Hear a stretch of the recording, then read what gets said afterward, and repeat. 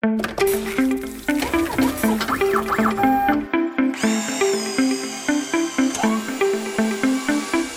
to OEM Industry Update, a weekly podcast examining the latest news and technology trends impacting product development teams in the heavy-duty on- and off-highway equipment industries.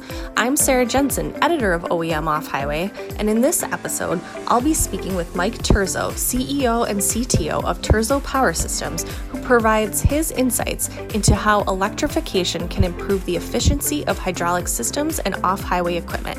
Let's take a listen now. Thank you for joining me today, Mike. Hey, thanks a lot, Sarah. So maybe if you could just start by providing some insight into some of the information and on the work Terzo Power Systems is doing regarding electrification of fluid power systems and within the heavy-duty equipment industry. Yeah, sure. So when I first started working as an applications engineer in fluid power and working with off-highway equipment, it really quickly became apparent that almost every machine was hydraulically powered, and but the equipment literally moves the world. It's a huge industry with a global impact, but it's all hydraulically powered. So I also knew that hydraulic systems are extremely inefficient by their nature. Being an engineer, we control the flow and pressure and direction with a pressure drop. And that pressure drop is lost energy. So we literally have to, in fluid power, we have to sacrifice more and more energy to get more and more control. So that to me as an engineer was sort of unacceptable. So I wanted to look at hydraulic systems, address their inefficiencies, and I knew we had to basically rethink sort of the whole architecture of a fluid power system. So started looking at about 10 years ago, started looking at what were the largest contributors to lost energy, and that's valves. Valves create all the pressure drop, but unfortunately, they're sort of a key piece in controlling the fluid and doing everything we want to do with hydraulics. So we actually developed the HydroPulse technology to completely replace valves. But in order to do that, we had to solve a bunch of challenges with advanced motors, motor control software to make it actually cost effective. We had to integrate everything in from scratch and from the ground up. But what was interesting is along the way, we learned there's so many other ways to implement our electrohydraulic stuff that may or may not remove valves from the system. So we found that we started off by looking at how do we replace valves. We found that there's a lot more than just replacing valves in a hydraulic system. But in short, all we do here at Terzo Power Systems is create a product, the HydroPulse, that enables the electrification of off-highway equipment. So it's a piece of enabling technology, and we allow vehicle OEMs to develop their next generation vehicle platforms with our advanced, compact, and really energy efficient componentry for those platforms. So that's sort of what we do. Mm-hmm. Okay. Could you maybe go into the HydroPulse technology a little bit, or how it works, and what benefits it would offer? It's actually pretty simple. This is our smallest one, but all we did was integrate the motor control electronics, which we call the inverter. We integrated that with the motor, and then we just have the pumping work function. And those three pieces really fully integrated just allow you to perform a lot of different fluid power functions, whether you're directly powering an actuator or a cylinder or powering a standard valve bank. Really the key was how do we bring in high voltage into a unit and then be able to perform all those functions.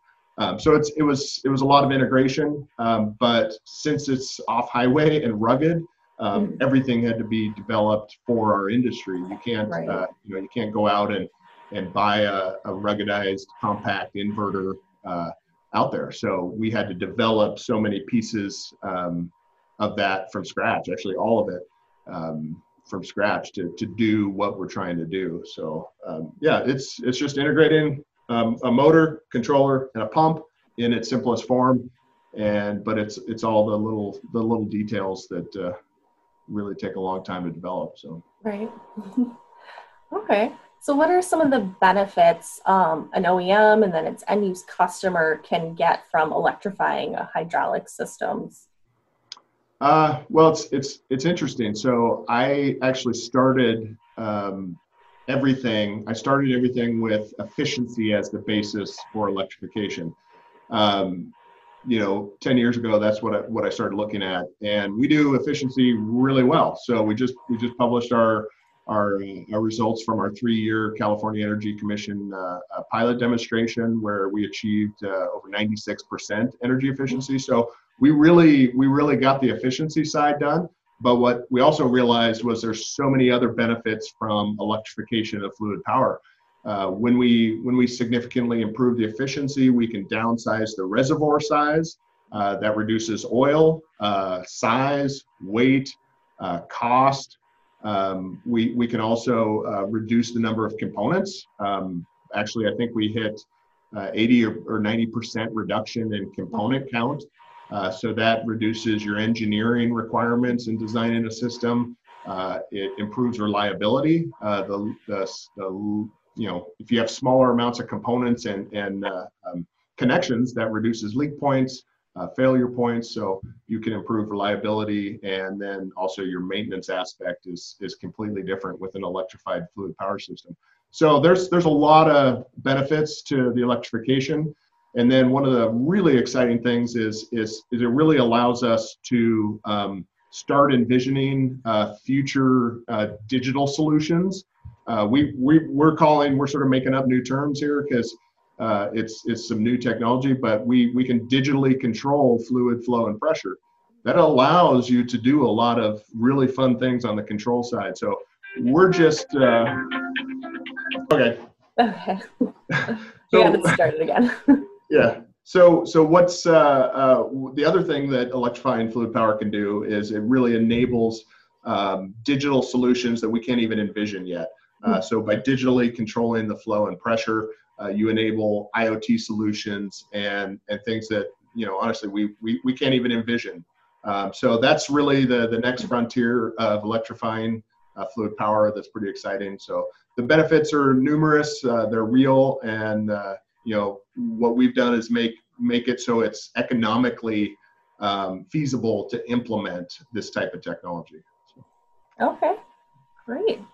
Well, and then I know you and I have talked previously about the California Mobility Center. Can you maybe go a little bit into that project and how Terzo Power Systems is involved with that? Yeah, that's an interesting story. So I got involved before it was called the California Mobility Center. It was really just an idea. So I went over to Germany with a delegation from Sacramento here. There was, policymakers, regulators, local advocates for mobility. And because Sacramento is sort of a hub globally for a lot of the electrification and mobility pushes, we went over to Germany to learn why this group called PEM Motion in Aachen, Germany was so successful in spinning out numerous startups in mobility. And they've done that very successfully, creating billions in investment and growth in the region. And we wanted to look at how can we bring that over here and replicate that to some extent in the greater Sacramento area, because California is a great area for that. So we went over there to figure out how did they enable that ecosystem to allow specifically hardware and software, but it started with hardware startups to really bypass so many of the hurdles that are in existence for getting that technology to true commercialization. And since I've been through all those struggles as a hardware startup, I knew I wanted to be involved, so I went over there. And I knew also that if that type of ecosystem was in place over here, I would have benefited from it. I would have saved millions of dollars in years, shaved off my time to market. So I really wanted to be involved with it. The difference that I knew in the US, there is a lot of accelerators, ecosystems, investors all around software startups. Mm-hmm. But for hardware, it's completely different. Software, you basically need an internet connection and a really good source of coffee. to create the next Google, but hardware, hard tech, you need millions of dollars in lab equipment, prototyping resources. 3D printers don't cut it in so many applications for hardware. Engineering resources, shop space, heavy lifting equipment. And every iteration can literally blow up and send tens of thousands of dollars up in smoke. We actually called, during our R&D phase, we actually called Fridays Blow Up Fridays, because that was the day when we planned our most high-risk experiments, and they blew up a lot. So they were sort of Blow Up Fridays. That's something that investors don't typically want to invest in. Right. That's why they say hardware is hard. So the California Mobility Center is being established to be a hub of excellence for creating the technology for smart mobility. It's going to enable, and we've taken sort of what was done over in Aachen and sort of tweaked it for the American, our academic institutions are different, public-private is different. So really it enables industry innovators, educational institutions, and clean tech regulators to come together and create that ecosystem to help, I think companies like myself to really get to commercialization and scale up. So it's a platform, for addressing a lot of the technological challenges, and then really importantly, aligning the policymakers with the technology that's coming up. Because policymakers, it's not very successful if they just create regulations in a vacuum without understanding the technology. And the same on the technology front, we don't want to create the solutions that don't meet the regulation. So we have to have that ecosystem that works together. So it is truly a public-private collaboration. And then it addresses other things such as the rapid adoption of new technology with the ramp-up factory that is is an actual facility that's going up right now. And then we also have a whole workforce training and new opportunities portion of it to really pivot a lot of the workforce training into the new skills that are needed for the electrification. So that's sort of the California Mobility Center. I'm on the board. It's really exciting to see that moving forward. Most of it's been behind the scenes, and it's about to become very public. So that's going to be exciting, and hopefully a lot of people learn a lot more about it. And then what I'm involved with is obviously sort of representing the early stage hardware companies, especially in the off-highway space. Okay. That's sort of sometimes left out of the mobility discussion is the off-highway. They focus on the on-highway, all the Teslas of the world, but the off-highway is important, and it needs to be part of that discussion. Yeah, agreed. Well, we look forward to hearing more about how all that comes about. And yeah, we'll have some great information to get out to you to share to the industry, because I think it will help the industry as a whole, especially navigating the landscape here in California with the constantly changing stuff that's going on. So right. Okay. Well, just the last question I had for you was sort of how you maybe see electrification progressing in fluid power or the heavy equipment industries in the coming years. I mean, it clearly seems to be on the upward trend. Do you foresee that will continue to be the case? Yeah, that is sort of the most interesting question, right? Is I actually see an extremely exciting and amazing future for electrification in the off-highway and fluid power. Our industry is really slow to adopt since durability, reliability always trump new technology in off-highway equipment. The OEMs need to create vehicles that make financial sense. They need to make their owners money. They need to work day in and day out. And that's just a totally different situation than a lot of like passenger cars. We don't have people that are buying electrified Dozer because for reasons other than making money. That's why they buy it. Right. That's different than a Tesla or other on-highway stuff. So the current power densities of batteries make it a challenge as well. So we really have to look at new business models that make sense. But that is changing quickly, and I really think that if OEMs don't adapt, we are going to see some of the largest and most historic OEMs in our industry going quickly the way of the dinosaurs. So we hope to significantly speed up the adoption for the OEMs and allow them to compete in this new, electrified landscape, this new mobility ecosystem, which it's here, it's coming. There's no stopping it. I think most people are in general agreement. Doesn't matter what side of the political spectrum you're on.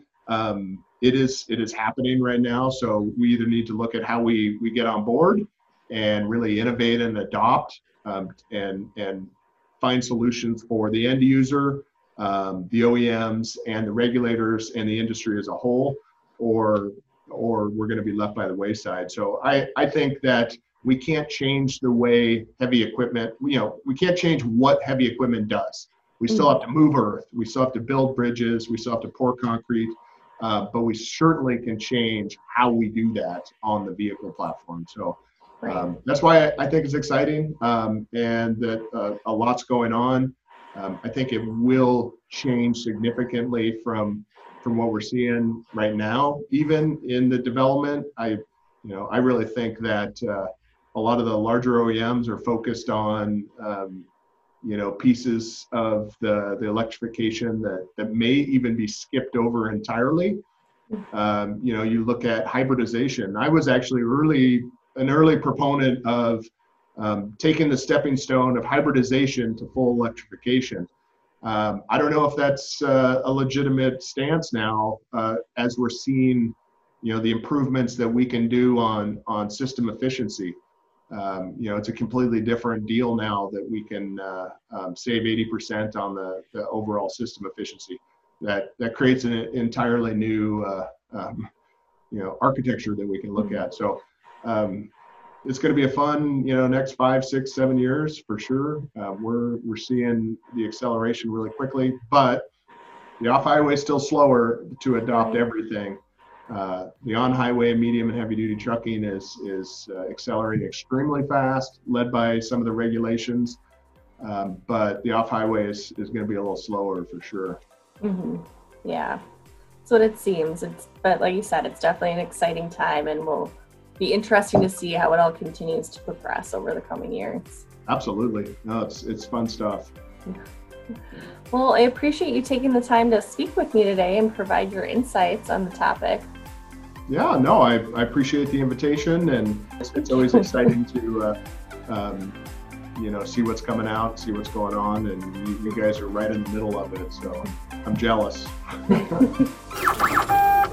Thank you for listening to this week's episode of OEM Industry Update. Thank you again to Mike Terzo for providing his insights into current electrification trends. Be sure to tune in each week for another episode to stay up to date on our ever-changing industry.